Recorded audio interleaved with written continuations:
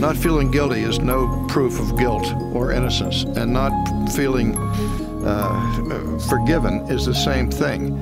So I would say to you that you need to look at the objective truths of the Scripture. See what it is that Jesus teaches about salvation. And if you trust in those words of his teaching, then you can be assured that you are in his kingdom. But as soon as you start resting on your feelings, you're cooked. Hello everyone, my name is Caleb Giesbrecht, and this is the Reformed Rants podcast, where today I'll be discussing why aren't most people reformed in their theology anymore? Why don't most people pursue deep theology? Why is scriptural authority replaced by emotional authority? How did the church come to this place? Why does it look so much like the culture? How did we get here? And of course, as I ask that question in such a way, it is going to take upon a more of a historical analysis than we have been going at so far. And you might be asking, why go at it historically? Why not just give us the problem and give us a solution? And that's a great question.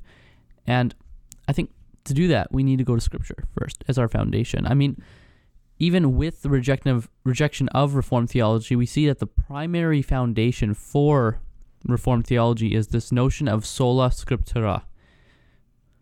Authority is found in Scripture alone. And that is why we have rejected biblical authority with our own authority. God's authority has been replaced by our own. We worship ourselves rather than God. And that's what makes it heresy. That's what makes this so vitally important. So let's start off by reading from the Word of God, and then I'll elaborate on how this applies to our life. So starting with Psalm chapter 19, David writes, "The heavens are the telling of the glory of God, and their expanse is declaring the work of his hands. Day to day pours forth speech, and night to night reveals knowledge. There is no speech, nor are there words. Their voice is not heard. Their line has gone out through all the earth, and their utterances to the end of the world. In them he has placed a tent for the sun, which is as a bridegroom coming out of his chamber.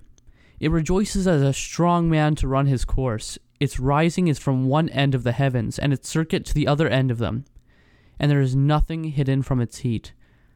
The law of the Lord is perfect, restoring the soul. The testimony of the Lord is sure, making wise the simple. The precepts of the Lord are right, rejoicing the heart. The commandment of the Lord is pure, enlightening the eyes."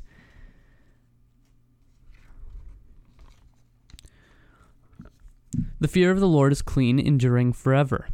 The judgments of the Lord are true, they are righteous altogether. They are more desirable than gold, yes, than much fine gold, sweeter also than honey, and the drippings of the honeycomb. Moreover, by them your servant is warned. In keeping them there is great reward. Who can discern his errors? Acquit me of my hidden faults. Also, keep back your servant from presumptuous sins. Let them not rule over me, then I will be blameless, and I shall be acquitted of my great transgression. Let the words of my mouth and the meditation of my heart be acceptable in your sight, O Lord, my rock and my redeemer. And so, this is the foundation that David sets himself upon. First of all, he elaborates upon creation. Creation points to you, Father. Creation rejoices in you. And this is what the primary purpose of us seeing the creation of God is to recognize what it points towards, not to worship it itself. As I've pointed out time and time again in Romans chapter 1, verse 25, they gave up the truth of God for the lie and worshipped the creation rather than the Creator. And this is the issue. When we don't understand the distinction between God and his creation, and when we don't understand what purpose his creation plays, it's to glorify him, to honor him, to magnify him, to exalt him. And that's not to say that he can be more exalted than he already is. It's not to say that he can have more glory than he already has, because he is the most magnificent being ever, the most holy and exalted being ever. However, it is to demonstrate that to us more and more and more, because we can never fully comprehend that.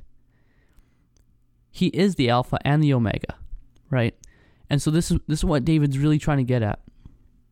And then we see in the second half of the chapter that he really goes at the law of the Lord. The law of the Lord is perfect, restoring the soul. The testimony of the Lord is sure, making wise the simple. The precepts of the Lord are right, rejoicing the heart. The commandment of the Lord is pure, enlightening the eyes. And of course, he ends off the chapter by saying, "May the words of my mouth and the meditations of my heart be acceptable in thy sight, O Lord, my rock and my redeemer."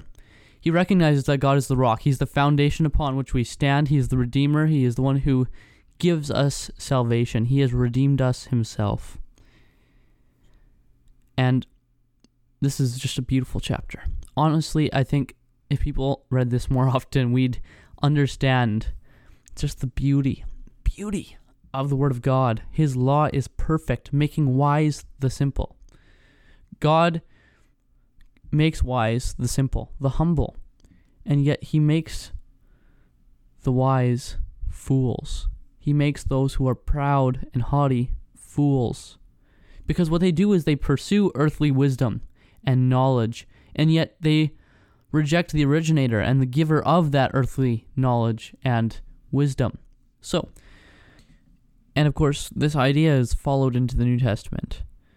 Continually, Scripture is quoted as authoritative, as a way to live. When Christ is in the desert, being tempted, he responds with Scripture, God's breathed word, because it is authoritative and it is perfect. In 1 Timothy chapter 3, verse 16, Paul writes, "All Scripture is inspired by God and profitable for teaching, for reproof, for correction, for training in righteousness." And so we see this foundation of sola scriptura. And yet that has been rejected by the modern church. And it's not just charismatics and Pentecostals. It's not just Roman Catholics. It's the Baptists. It's the Presbyterians. And it's everywhere. And so as this theological disease grows, and we see people catering to the culture more and more and more, we need to have a response.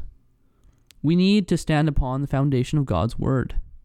We need to understand, okay, how did we get here? What was the foundational core problem of this? What is the history of this? And how do we respond as a church?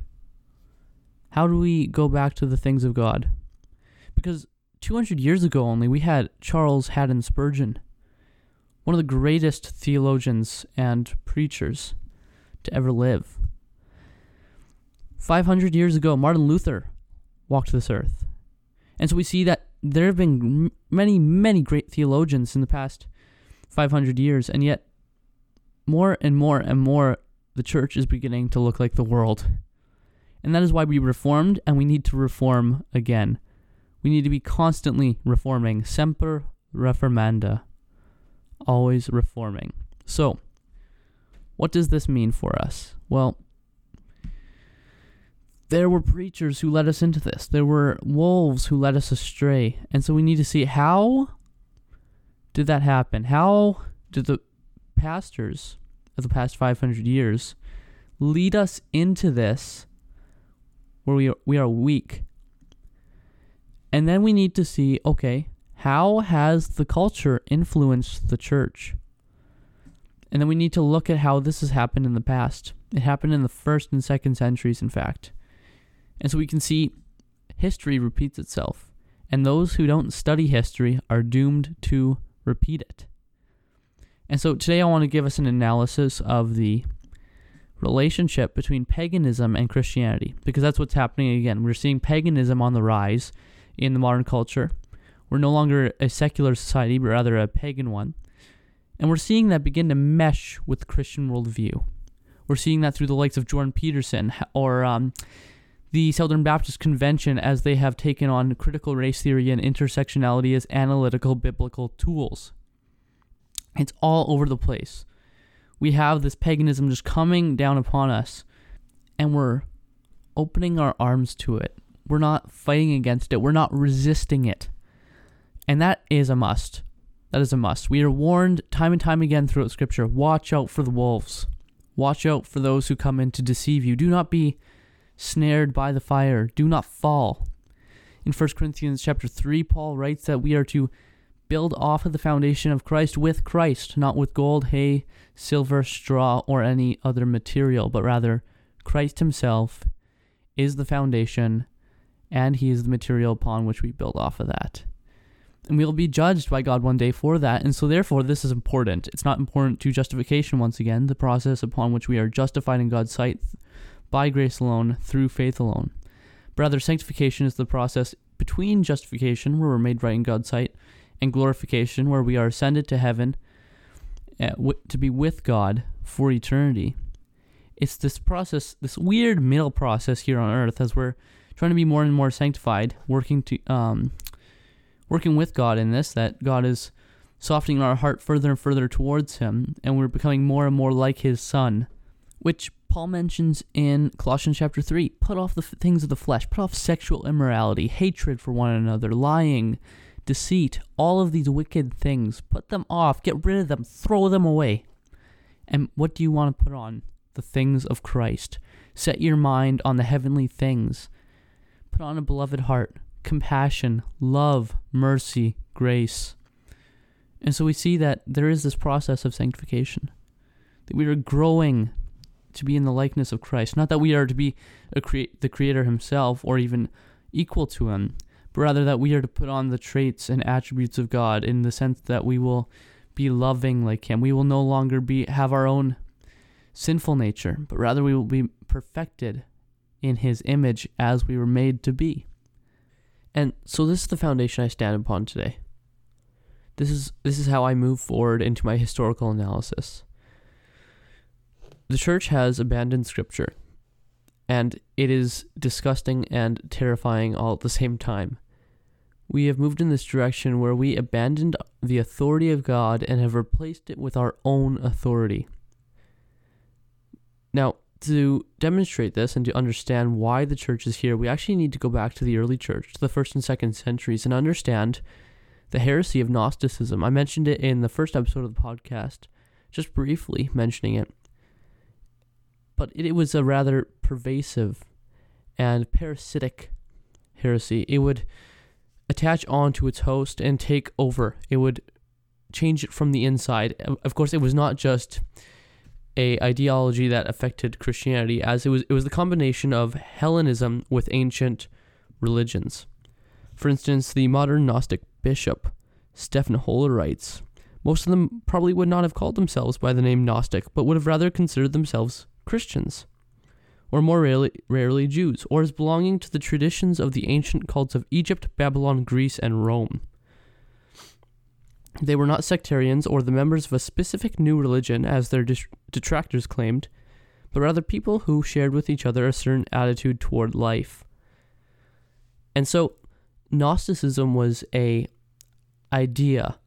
It was these foundational core precepts that would be attached onto a religion, and it would fundamentally change the religion. And so, because today I'm discussing the church and the Christian church, we're going to analyze this from the Christian perspective. And what they said was, the physical world is evil. There is no truth to be ascertained from it. It is wicked, and therefore we need to abandon it. And so, rather than looking to the physical world for truth, they looked inwardly. They looked to the spiritual, to the divine, and they believed that they could receive personal divine revelation, and that was foundational, that was authoritative in their lives. Now, the Apostle Paul addressed a form of Gnosticism in his epistle to the church at Colossae. And of course, he did this rather interestingly. In chapter 2 of Colossians, he writes that we are not to be taken by any vain or worldly philosophy. And he builds upon this, and he goes further into the chapter and addresses legalism. Do not let anyone judge you in terms of food or drink, or Sabbath, or ceremony, or a new moon. And the fact of the matter is that the Gnostics were very, very legalistic in the way that they went about things. They abandoned marriage. They said marriage was wrong because it's part of the physical world. Sexual relations are part of the physical. Food, drink, aspects of these are part of the physical, and so we need to forsake as much as we possibly can to be more spiritual, to exalt ourselves. And so the point of Gnosticism was self-exaltation. And then in chapter 3, Paul goes against what is known as antinomianism. he goes against this idea that you can just live however you want. Because the other Gnostics, the other side of it, they would say, well, the physical world is evil, it is corrupted, there's no truth to be ascertained from it, and therefore it doesn't matter what we do here. All that matters is the spiritual. And so therefore we can live as we want with our physical bodies, and it's not going to affect anything. And this is the wrong view as well. We are to, as I said before, take off the flesh, take off the old self, remove it, throw it away, cast it away, and put on Christ, And so there's these two different sides of the Gnostics, and Gnosticism is really hard to pin down to what it is, but as I said, first core precept of the Gnostic way of thinking is that there's no truth to be found in this world. Secondly, as I said, knowledge is to be found within. It is not found from Scripture. It is not found from that which can be known to everybody. Rather, it is private, esoteric, secret knowledge from personal divine experiences. And thirdly, because you have rejected what is out of yourself, outward, what is around you, because you have rejected the physical reality, you now need to reject the physical creator of that reality. And so Gnostics viewed Yahweh as a demon, whereas they viewed Christ as the Savior. Yahweh made the earth, therefore he was evil and wicked. He was at the very least a fool. Christ brought spiritual salvation, and therefore Christ is to be exalted. This in fact came out of the idea that Christ couldn't have been fully human. John actually responds to this idea in his book of 1 John, right at the beginning, in which he says, "That which was from the beginning, which we have heard, which we have seen with our eyes, which we have looked upon and have touched with our hands, concerning the word of life. The life was made manifest, and we have seen it and testified to it and proclaimed to you the eternal life, which was with the Father and was made manifest to us. That which we have seen and we have heard, we proclaim also to you, so that you too may have fellowship with us. And indeed our fellowship is with the Father and with his Son, Jesus Christ. And we are writing these things so that our joy may be complete." Therefore we know that the New Testament authors do not hold this view. And the idea that Christ wasn't fully human is actually part of a separate heresy known as Docetism. Now, Docetic thought was brought into Gnosticism, as Gnosticism was just a more complete system, which took from pagan ideologies, Greek philosophy, Greco-Roman philosophy, and melded it together with these religious systems of Judaism, Christianity, and all other sorts. So we get these three foundations. The creation is evil.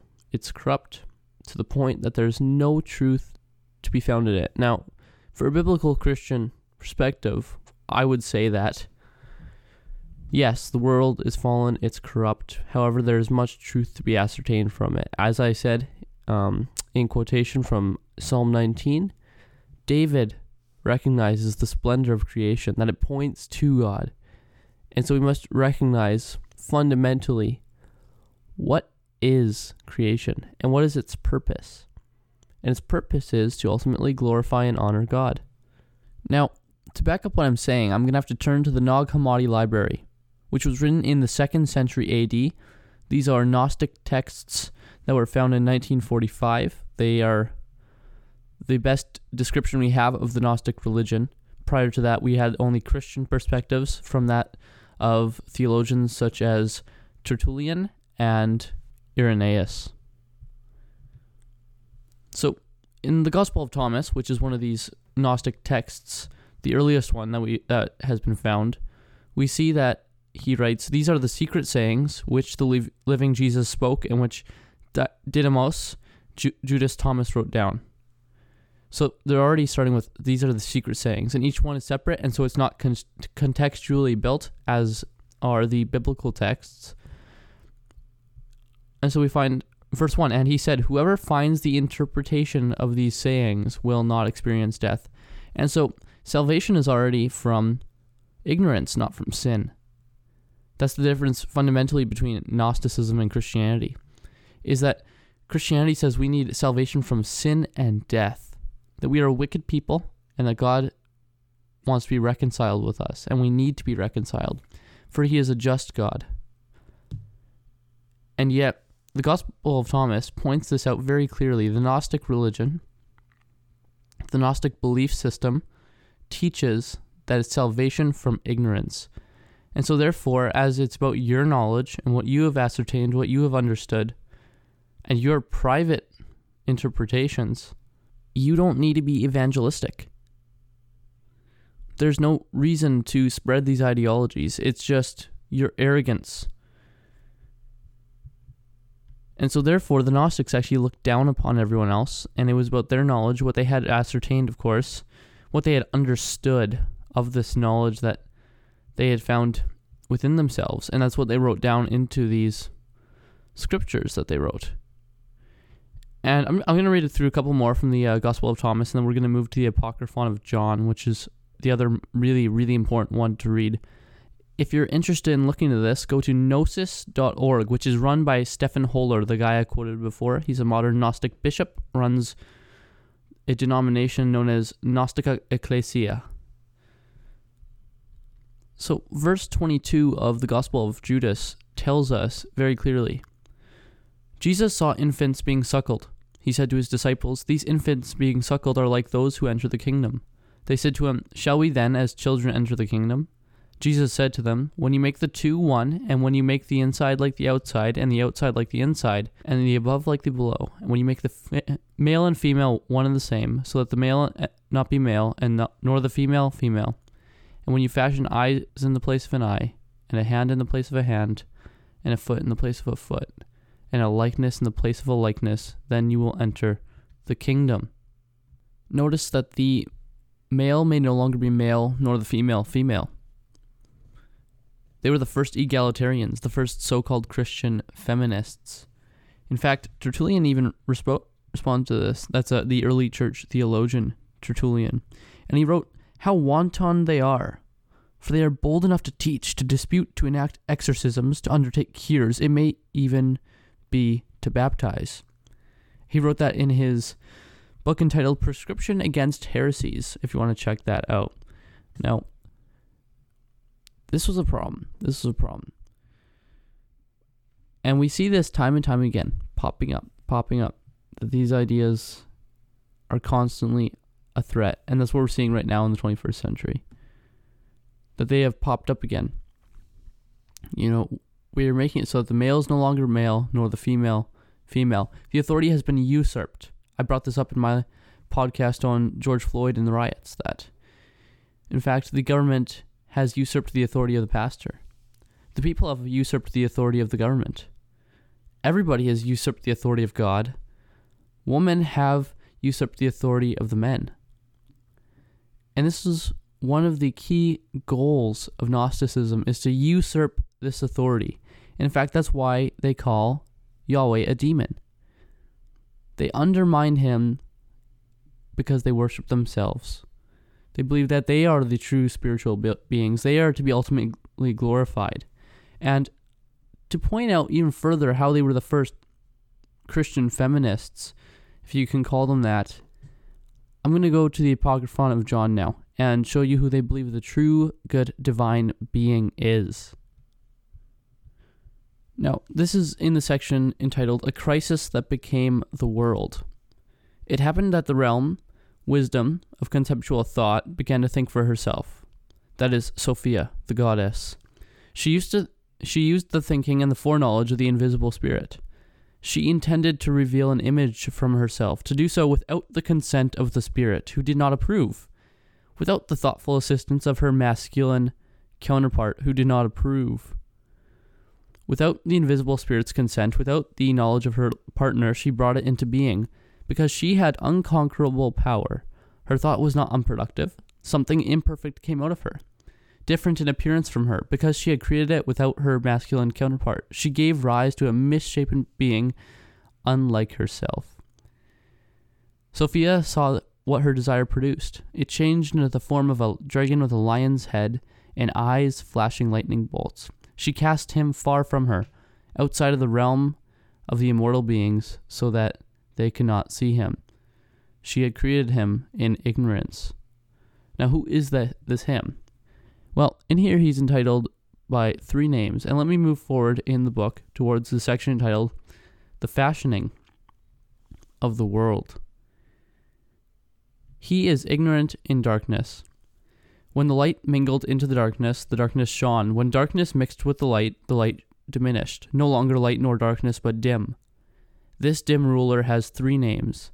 Yaldabaoth is the first. Saklas is the second.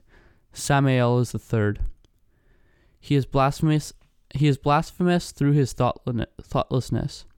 He said, I am God, and there is no God but me, since he didn't know where his own power originated. And so the claim is that God, that is Yahweh, actually commits the sin that we have all committed, which is to deny him, to deny our originator, to deny the giver of all gifts, whether physical or spiritual. And they claim that that's what he's done, that he is the sinner, and therefore it is his fault that the world has fallen and not ours. Therefore you don't need redemption from sins, but rather redemption from the ignorance that he has caused. Yahweh is the problem, not us. And so therefore Gnosticism flips the gospel. Gnosticism has no understanding of the gospel. It has no understanding of God either, obviously. And so it is neither a God nor a gospel that can save. And yet we see it popping up now all over the modern church. We see with the social justice movement, we see that the Southern Baptist Convention has signed on to saying that social justice, intersectionality, critical race theory are analytical biblical tools. Yet, this is what pastors such as Vodi Bakum have defined as ethnic Gnosticism. And that means that these people have taken for themselves apparent, private, secret knowledge. They say, because of your skin color, you don't know what discrimination feels like. You don't know what racism feels like. You've never experienced it. And they make that assumption and that judgment on the basis of skin color. It's a private knowledge for a certain group, just as the Gnostics had. And yet now we see churches signing on. And these are Baptist churches. This is not the Charismatics. This is not the Catholics. This is the Baptists. And so, for those listening, I think we need to really take into consideration, where has the church gone? Where's the church going? And how do we as a church need to respond? And how do we need to heal from this? Obviously, as I said, the woman pastor issue, that although that is secondary, I do think it is vital to an important understanding of sanctification, to a proper understanding of how the church is to be run. And obviously, it's fundamental to the very core being of Gnosticism. And so we'll move forward in that, and we're going to now get into Charles Finney. Now, Charles Finney lived in the 19th century, so there's quite a gap here, and I'll fill that real quick. But Gnosticism went on for a few centuries. It lasted till the 5th century before it kind of fizzled out to an extent. However, there have been constant pop-ups throughout history, and that's why there's still the Gnostic Church nowadays, including a rather large sect in the Middle East known as Mandaism. So Gnosticism never died. However, the ideas and tenets of it are being popularized once again, and that is the point of this. Now, how is this playing out for us in the 21st century? How have we gone Gnostic again? You may think, well, we don't view God as evil. We don't view the creation as a place in which there is no truth to be found. Rather, we worship the creation, right? In the sense that we're following this whole climate change thing and the whole Mother Nature, Mother Earth. We're following that. We're going down that route. And so therefore, why would you say that we're going Gnostic again? Well, first and foremost, we can see in the area of divine revelation, first and foremost, of course, this secret knowledge, private knowledge. That's what paganism is. We're seeing the revival of paganism, witchcraft, Wiccanism. I'll get to this in a bit. This was all done through the work of Carl Jung, and now Jordan Peterson is following in his footsteps. But the fact is, we need to go to the 19th century to understand how the church got dumbed down in its theology. We had this whole Reformed wave. We had the Great Awakening, people like George Whitefield, Jonathan Edwards, all the way leading up to Charles Spurgeon in the 19th century. And yet the church looks nothing like that anymore. So we must ask what happened. And that is, of course, the Second Great Awakening. And amongst the Second Great Awakening, we have the tallest figure standing out, and that is Charles Finney. Now, Charles Finney, for those of you who don't know, he was one of the biggest influences on Billy Graham. He was a revivalist preacher in the 19th century. He was a Pelagian, believed that man initiated salvation and ended salvation. Justification and sanctification are man's work, whereas glorification is the work of God, where we are brought up to God. That is the only aspect of salvation that is God's. And so, Finney was a heretic. Finney was rejected as a heretic. In fact, even B.B. Warfield himself, the Calvinist preacher, said you could remove God from Finney's theology and it wouldn't change. Now, Finney was a full-on legalist, and I don't know how he became so popular, considering the fact that not only did he hold to Pelagianism, you have to initiate salvation, and it is on you as a human being to walk through the process of salvation. He also held to sinless perfection, which is the idea that you need to be sin-free. You need to be perfect, as your heavenly Father is perfect, in the sense that you need to be perfect, unmarked by this world to the fullest extent. Otherwise, you're not saved. And I'm not strawmanning him here. I'll read from a section of his so-called systematic theology, written in 1878. A spirit of self-justification is another evidence of respect to God's authority. He could not but obey him in all things. If therefore it be found that a professor of penitence does not manifest the spirit of universal obedience, if in some things he is manifestly self-indulgent, it may be known that he is altogether yet in sin, and that he is still in the gall of bitterness and in the bond of iniquity. This is just nonsensical. Reading this insanity coming from a so-called pastor and theologian, and yet he just goes on. But for sinners to be forensically pronounced just is impossible and absurd. As we shall see, there are many conditions, while there is but one ground of justification for sinners. As has already been said, there can be no justification in a legal or forensic sense, but upon the ground of a universal, perfect, and uninterrupted obedience to the law. This is, of course, denied by those who hold that gospel justification, or the justification of penitent sinners, is of the nature of forensic or judicial justification. They hold to the legal maxim that whatever a man does by another, he does by himself. And therefore the law regards Christ's obedience as ours, on the ground that he obeyed for us. The doctrine of imputed righteousness, or that Christ's obedience to the law was accounted as our obedience, is founded on a most false and nonsensical assumption. After all, Christ's righteousness could do no more than justify himself. It can never be imputed to us. It was naturally impossible. Then, for him to obey in our behalf. This representing of the atonement as the ground of the sinner's justification has been a sad occasion of stumbling to many. And so, he doesn't even believe that Christ's righteousness is imputed to us. Finney fundamentally denied the gospel, and yet he was a massive impact on Billy Graham and on modern evangelicalism. And I worry about this because Finney didn't know what the gospel was. And this is why Finney had to go to extreme methods to even bring people in. And it made him famous because he said that God works through excitement. And that excitement was the basis upon which we need to do our evangelism. And he did this through multiple means. He would use emotional tactics to get his congregation to weep and to faint, which we see quite often now in the charismatic movement and the New Apostolic Reformation, the Word of Faith movement. And it's just all over the church.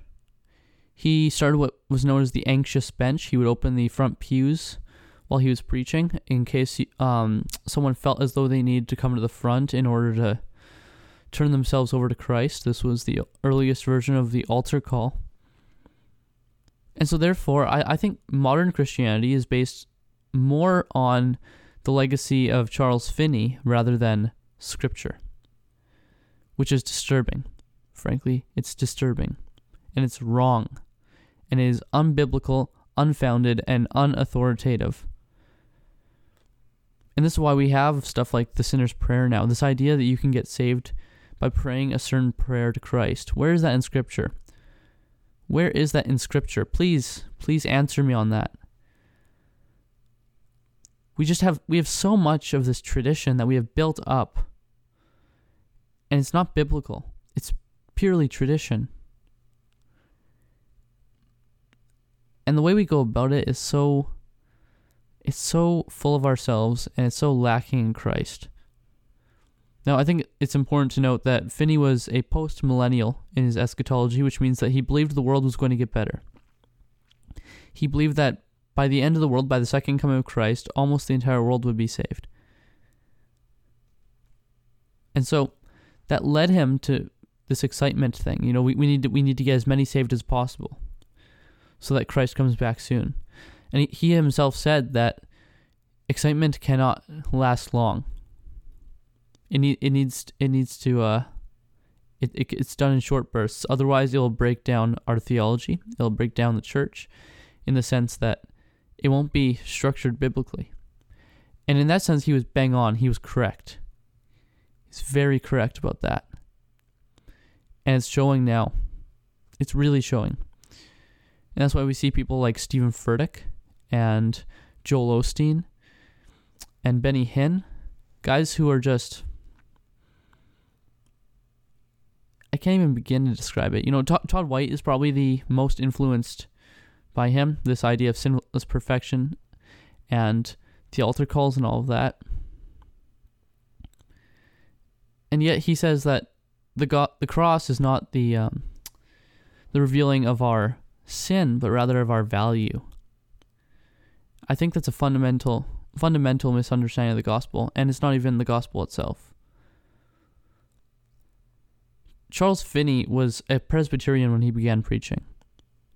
Yet, he later said that he hadn't read the Westminster Confession of Faith or hadn't understood it anyways, and rejected that, and said that was a false gospel.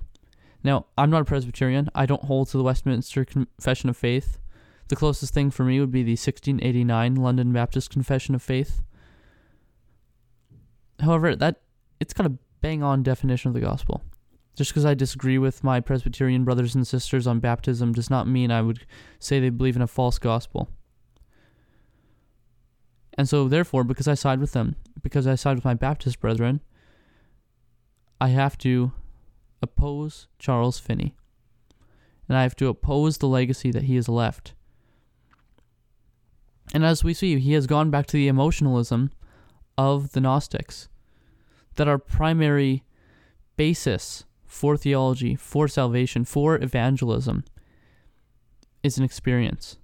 It is personal intimacy with God, but not in the way that God meant for it. It is us coming to God. It's foundationally in us, not in Him. And so therefore, it's not a gospel that can save. And it's not a God that can save, because God is not sovereign in Finney's theology. Rather, God is waiting for us. God cannot turn our hearts in this situation. And therefore, He's waiting. He's waiting up in heaven. We need to initiate our salvation, and we need to become sinfully empty as can be. We need to be perfect. And if it's on the basis of us and what we do, and if it's an expected perfection in this world, there is no salvation. and there is no understanding of the gospel. Because the only human being who could ever live a perfect life was Christ. Because he was the God-man. He was fully God and fully man, and so therefore, this lack of respect for the distinction between Christ and us, this entire idealization of man that results in a worship of the creation over the Creator, who is holy forever and ever. Amen. Again, Romans 1:25. It's so foundational. So foundational. This was the original sin, that Eve looked towards herself, that Adam looked towards himself. They didn't look towards God. And so what we see, and I'm sorry, I'm getting a little passionate here. Charles Finney was a full-on heretic, and he has affected the modern church in so many ways that it makes me mad. It makes me sad as well. It frustrates me that people would listen to this guy and what he said. He is popularized by Billy Graham, by YWAM, by all these people and organizations, some of whom I even have, who I hold in high respect. And yet, I cannot and I will not support Finney or his theology ever. And so I think it's vital to understand what he did. He did set a precedent for holding emotions in a higher view than Scripture. That we would go experientially based in terms of authority rather than scripturally based. And that has damaged the church. That has hurt the church as it's gone forward. And that is what we're seeing right now. We are seeing a church that lacks Scripture. It lacks the sufficiency of Scripture. People like John MacArthur and Phil Johnson, James White, Paul Washer have been warning about this for years. The fundamental doctrine of the Reformation was sola scriptura. And if we do not have that, we have nothing. And that is what's being shown now. We have seen Francis Chan go to the wayside. First, linking arms with the NAR and the Word of Faith movement, people such as Todd White and Benny Hinn, and now he's accepted the Roman Catholic movement. He considers them brothers and sisters in Christ. And that's not to say that there aren't those who are in the Word of Faith or Catholic systems right now who aren't saved. I believe that there are some who are saved in there, but that is in spite of the systems, not because of them. It's because of God's grace through those systems, that he has been kind to them and he has applied his grace to them. And so it breaks my heart that we would actually support this in the modern church. You know, we see this wave of apostasy coming through because nobody has a foundation. Nobody has a authoritative foundation, and we need to be looking to Christ first and foremost always. And so yeah, that's Finney. Finney was, you know, he got a lot right, and I'm not going to go against that. He said that the Presbyterians and Baptists preached another gospel. I agree with him. They did preach another gospel. And that's because they actually preached the gospel. And, you know, some may say I'm being too harsh on Finney. However, we are warned in Galatians chapter 1 by Paul that whoever preaches another gospel is accursed. And so not only is Finney accursed, but those who he has influenced in massive ways are also accursed due to that. And those who are saved who he has influenced are under error. They're under massive error. And they'll be held accountable for that. And that's why it breaks my heart. And that's why I think this needs to be addressed.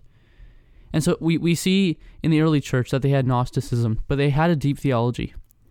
And they knew how to deal with this. People like Irenaeus and Tertullian, they responded.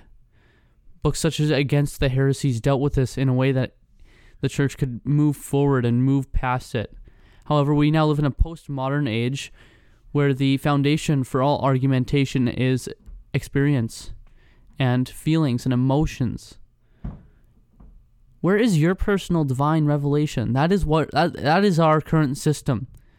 That's not the church's system. That's the culture's system. That is the belief system that is held and it binds together the culture.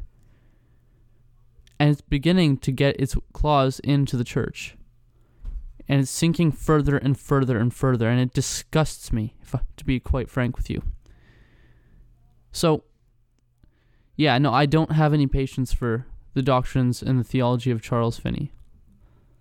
I really wish that man had preached true theology, that he had preached the true gospel. But the more and more I read of his, I've read through his memoirs and through his systematic theology, and I have no respect for anything that he wrote, other than the little bit that was correct, which is not much. And at the same time, I have to recognize that Charles Finney was a man made in the image of God, just as you or I. And so although I hate with a passion his wicked doctrine, I recognize that my theology would be far worse than his, but by the sovereign grace of God. And that I myself would be far worse than him, but by the sovereign grace of God. And so it's not on the basis of me or him, but rather on the basis of God and his grace applied in the life of the believer. And I also recognize that Finney was a pastor. And James warns people against teaching. Not many of you should become teachers, my dear brothers. That's James chapter 3, verse 1. And why? Because we will be held to a higher responsibility. We will be judged more harshly, more strictly. And so my heart breaks, not just for the pastors that he has influenced, but for Finney himself and how he's going to respond to God in this, how he did respond to God. And we need to be really thoughtful to these things. We need to be really thoughtful because they're going to impact us and they're going to influence us. And there has been massive, massive impacts made. And so now I want to get into the third part of this discussion, and that is the works of Carl Jung and Jordan Peterson. Now, Carl Jung was a student of Sigmund Freud, the psychologist. However, Jung was not secular as Freud was. Jung rather went down a pagan route. His father was a pastor, and he started to have visions when he was young, and it helped him to realize, well, what my father believes, I don't believe, because my father is going based off of a book, that is scripture, whereas I am going based off of my experiences. But my religious belief system is real because I'm personally experiencing it, rather than my father who's basing it off of words on a page. Now, one thing that's important to note about the life of Carl Jung is that he was seeing demons from a very young age. He had multi-personality disorder, and this second person was his spirit guide, who he ended up naming Philemon, an old man with horns. And he wrote down these interactions that he had in a book entitled The Red Book. And it's a very demonic book, but it's the basis upon which all of his psychology overflows. The Red Book was not released until after he died because he knew that it would discredit him as a psychologist. Now, many of you may not have heard of Jung. However, you've probably heard of a lot of the things that he has influenced. For instance, he created the Myers-Briggs personality test, and he popularized the hero's journey story format. The hero's journey story format was what was used in Star Wars. It's used by Pixar. It's used all over Hollywood, and so even if you don't know it by name, you've experienced it. The Myers-Briggs test has become very common, very mainstream, really used in the 16personalities.com test. And so, yeah. But Carl Jung also popularized the words extrovert, ambivert, introvert, and archetype. And it was this word of archetype, this was the structures that he created out of that. That there was different archetypes, different characters, different beings, and that was how he classified the world. And yet we see that Jung is now pushed by the Gnostics. For instance, as I quoted from at the beginning of the podcast, in describing Gnosticism, Stephen Holler was commentating on a text by Carl Jung himself entitled The Seven Sermons of the Dead. Now, one of the things that we notice really commonly in this entire new version of Christianity, which is itself not Christian, is the redefining of terms. That they don't use words in the same way we do. And so there's one word, it comes from the Koine Greek, it's entitled pleroma. And I'm going to go through here how Jung uses it. Now, I mentioned last week in my presuppositional apologetics episode that Hindus in their texts entitled the Vedas, they've redefined terms themselves. And so we went through that last week with the terms immanence and transcendence. And now with pleroma, which is used in the Gnostic text, and I'll get to what Jung says on it in a minute, and how it actually parallels Hinduism and this idea that God is identical to reality. However, at the same time, we cannot understand God. And there's no way to understand or ascertain truth from God fully. And that's what makes Gnosticism so fascinating, is that nobody can do it except the Gnostics themselves, and that's only on the basis of who they are. And so there's a certain level of pride in it. And so this Greek word pleroma is found 17 times in the New Testament, referring to the totality or fullness of the Godhead that dwells in Christ himself. Whereas in Gnosticism, it's talking about the spiritual universe as the location of God and the totality of the divine powers and emanations. And so, like I mentioned earlier, Yahweh is created. There's multiple gods. There's multiple levels of gods, and so they're polytheistic. Whereas we as Christians are monotheistic, which means they believe in multiple gods, and we believe in one. We believe in one God, 3 persons. And I like to get to an episode on the Trinity at some point. But the fact of the matter is, they believe in a polytheistic system, which in and of itself contradicts Christianity. Like as I mentioned earlier, in their own texts, they say that it was ignorant of God, of Yahweh, to say that I am God and there is none like me. So how does a scholar like Jung come into this, someone who has been so influential on our modern civilization? And just to give you an even further sense of how Jung has influenced us, his own student, Joseph Campbell, wrote a book entitled The Man of 1,000 Faces. Now, this was about the hero's journey, as I mentioned before. Jung popularized that. However, Campbell was the spiritual advisor to George Lucas on Star Wars. And Lucas himself has an interview with Bill Moyers. You can look that up yourselves. Discussing the spirituality of Star Wars. That he was trying to push paganism, that this idea of no religion is correct, but rather they are all correct. And of course, if all religions are correct, then many can't be correct. And it's a self-defeating statement, because if Christianity is correct, then all others are wrong automatically. So I think that just goes to show how deeply this has embedded itself into the modern culture. However, my point today is with the church. I think the church really needs to be reformed in these areas, and we need to look back to Christ and look back to the gospel as the solution. And so with Jung, he says in the first sermon of the 7 Sermons of the Dead, I'm not going to go too far into this, I'm going to quote a little bit, but he says, "The nothing or fullness is called by us the pleroma. In it, thinking and being cease, because the eternal is without qualities. In it there is no one, for if anyone were, he then would be differentiated from the pleroma, and would possess qualities which would distinguish him from the pleroma. In the pleroma there is nothing and everything. It is not profitable to think about the pleroma, for to do that would mean one's dissolution." And he goes on a bit further and he says, "I say these things to you in order to free you from the illusion that it is possible to think about the pleroma. When you speak of the divisions of the pleroma, we are speaking from the position of our own divisions. We speak about our own differentiated state, but while we do this, we have in reality said nothing about the pleroma. However, it is necessary for us to talk about our own differentiation, for this enables us to discriminate sufficiently. Our essence is differentiation. For this reason, we must distinguish individual qualities." Now, what is Jung saying there? That's a lot. He's really good at language, and he's really good at masking what he's saying. However, Jung is getting to this point. There is a spiritual location, and as where all spiritual beings are located, and it is nothing and everything at the same time. We cannot know anything about it.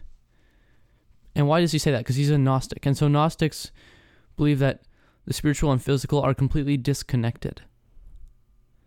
They're completely disconnected. And so therefore, we cannot know anything about it. Yet we must think about ourselves in light of it. We must differentiate ourselves in light of it. But we have said nothing at all about it itself. And so therefore, it's a self-contradicting message. It self-contradicts, and it fails to stand up. It's an Eastern style of thought being approached with an approach to Christianity, and it fails because Eastern thought fails. It's always self-defeating in those religious systems. And that's what Gnosticism is it's an Eastern version of Christianity. And it cannot stand up to the true biblical gospel. Now, what makes Jung's teaching so fascinating is his belief on the shadow. This was part of his psychology as well as part of his occultic beliefs, and that is man's propensity towards evil. That we have the ability to carry out just as much evil as any racist out there, any Nazi out there.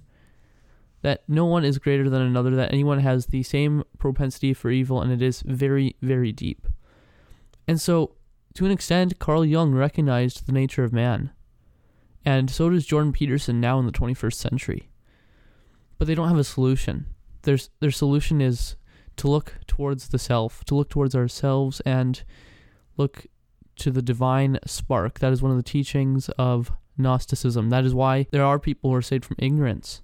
And so it's the recognition and the knowledge of this pleroma, this spiritual realm and these spiritual beings and the spiritual aspect that we have within ourselves and a pursuit of that knowledge that enlightens us and it saves us. And that is what salvation is in this modern Gnostic sense rather than the Christian one. And so what we see is these melding together of the Finneyism and Jungian thought in modern Christianity. And let me get into that. And how has that really affected us in our theology? And so this is seen through people in the modern church such as T.D. Jakes, Stephen Furtick, Oprah Winfrey, Rob Bell, and Richard Rohr. Now, Richard Rohr, as we're going to start here, he has defined Christianity as what he knows as the pantheistic religion. And what is pantheism? Well, pantheism is Hinduism, it is Gnosticism, as I just defined by Jung, and that is that God is all, and that all is God. And when you make God all, when you make God the universe, when God is in everything and God is everything, God is ultimately nothing. And so therefore it's a self-contradiction. It's what the Hindu commits, it's what the Jungian commits, it's what the Gnostic commits. This idea that God is everything. He is everything, and therefore there is nothing that is not outside of him. And it's a lack of acknowledgement of who God is. As I mentioned in Romans chapter 1, there is a distinction between creation and creator, and they destroy this distinction in order that they may worship themselves. They may worship the creation over the creator who is holy forever and ever. Amen. And Rohr is a Franciscan friar. He's a Roman Catholic. He has influenced all the aforementioned people, Rob Bell, Stephen Furtick, Oprah Winfrey, all of them. And Rohr is behind a lot of this movement.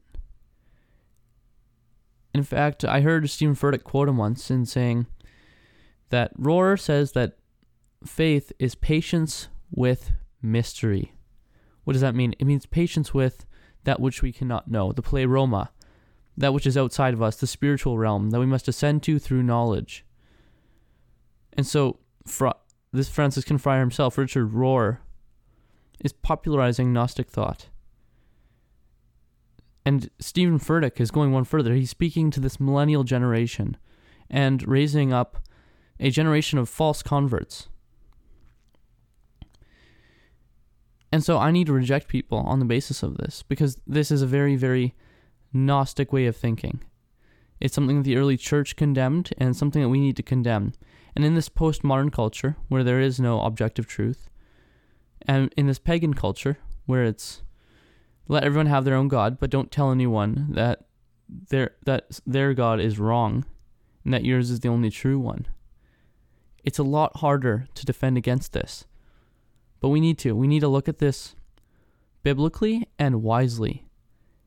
And God does say, I am God and there is no other. There is none like me. And we see time and time again in the scriptures, when someone wants to become like God, he denies them. That's what happened with Lucifer. That's what happened with Adam and Eve. That's what happens every time we sin. We're saying that we are God. We're taking his gifts and forsaking him and not acknowledging him. And so elevating ourselves in this, we are saying, when we say God is all, when God is the universe, God is principle, God is being, when we were talking about the pleroma, this concept, in the way that the Gnostic thinks about it, we are bringing God down to our level and ascending ourselves to his. And that's not okay. That is not an okay thing at all. And as I mentioned, with Charles Finney, how does Charles Finney get into this? Well, first of all, he broke down theology. He brought it to a level where it was no longer important. Excitement was the basis for all of this. And so now we have excitement, but it's not excitement over true biblical Christianity. It's excitement over Gnosticism, over these things of personal divine revelations from above. It's excitement for things that we get to pursue ourselves, and we get to forsake God in that. We pursue the gifts, but not the giver. And that is really foundational to heresy. I find it's really vitally important because what happened in the 19th century was that what is known as hyper-Calvinism was on the rise. Now, hyper-Calvinism is itself heretical. It says that because God is sovereign in salvation, because he makes his election, his decree, his choice in salvation, when he chooses his people, it is no longer important to evangelize or to pray because it's already preset.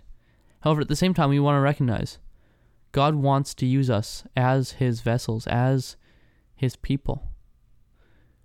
We are to preach the gospel universally to everyone, and God will use us to certain people as he pleases. And so hyper-Calvinism was on the rise, and it was this laziness in Christian culture that gave rise to people like Charles Finney, who came through, who saw this and went, Calvinism is wicked, because he had this straw-manned view of Calvinism, and he went forth with this false sense of revivalism, which was foundationally in ourselves rather than in Christ. And that propelled us forward to this point where we're now linking arms with the culture. As I mentioned in my episode on George Floyd and the riots, I've seen many Christians linking arms with Black Lives Matter, with secular organizations. I've seen many Christians linking arms with Abby Johnson, the Unplanned movie, with National Right to Life, which have no foundation in Christ. No foundation. And so therefore, I find this really important. We need to pursue theology. We need to pursue the things of God, because that is the only foundation upon which to objectively stand. Any other framework upon which we look at the world is going to fail. We are warned against building our foundation on sand. God is the only rock, and I find this really important to get across. If you want more information on this, by the way, please reach out to me. I'm totally willing to have a conversation on this. I've been studying this for months. My quarantine has been filled with this, and so I'd love to have conversations on this. Could you please share this episode? I find it to be a really important episode, one that I've been really passionate about. Could you please like and review this on iTunes? If you want to contact me, my email is thereformedrants@gmail.com. I have a Facebook account entitled The Reformed Rants. It's a page. And I have an Instagram account entitled The Reformed Rants. I'm really enjoying this, guys. I'm finding found some technical difficulties in uploading. It was Tuesday, and so please do bear with me as I get this podcast off the ground and going, that I do well. And please pray for me that I would stay humble in this, that I would not go based off of my own knowledge, but rather that I would look to Christ in this. That Christ would be my foundation in all of this. I would not become prideful, but rather that he would humble me through this. I love feedback, I love criticism, and I love encouragement. Anything you guys got to give, I'd really appreciate it. I really appreciate it. So, yeah, that's what I have to say on this. If you have any thoughts, please do reach out. Have a good one.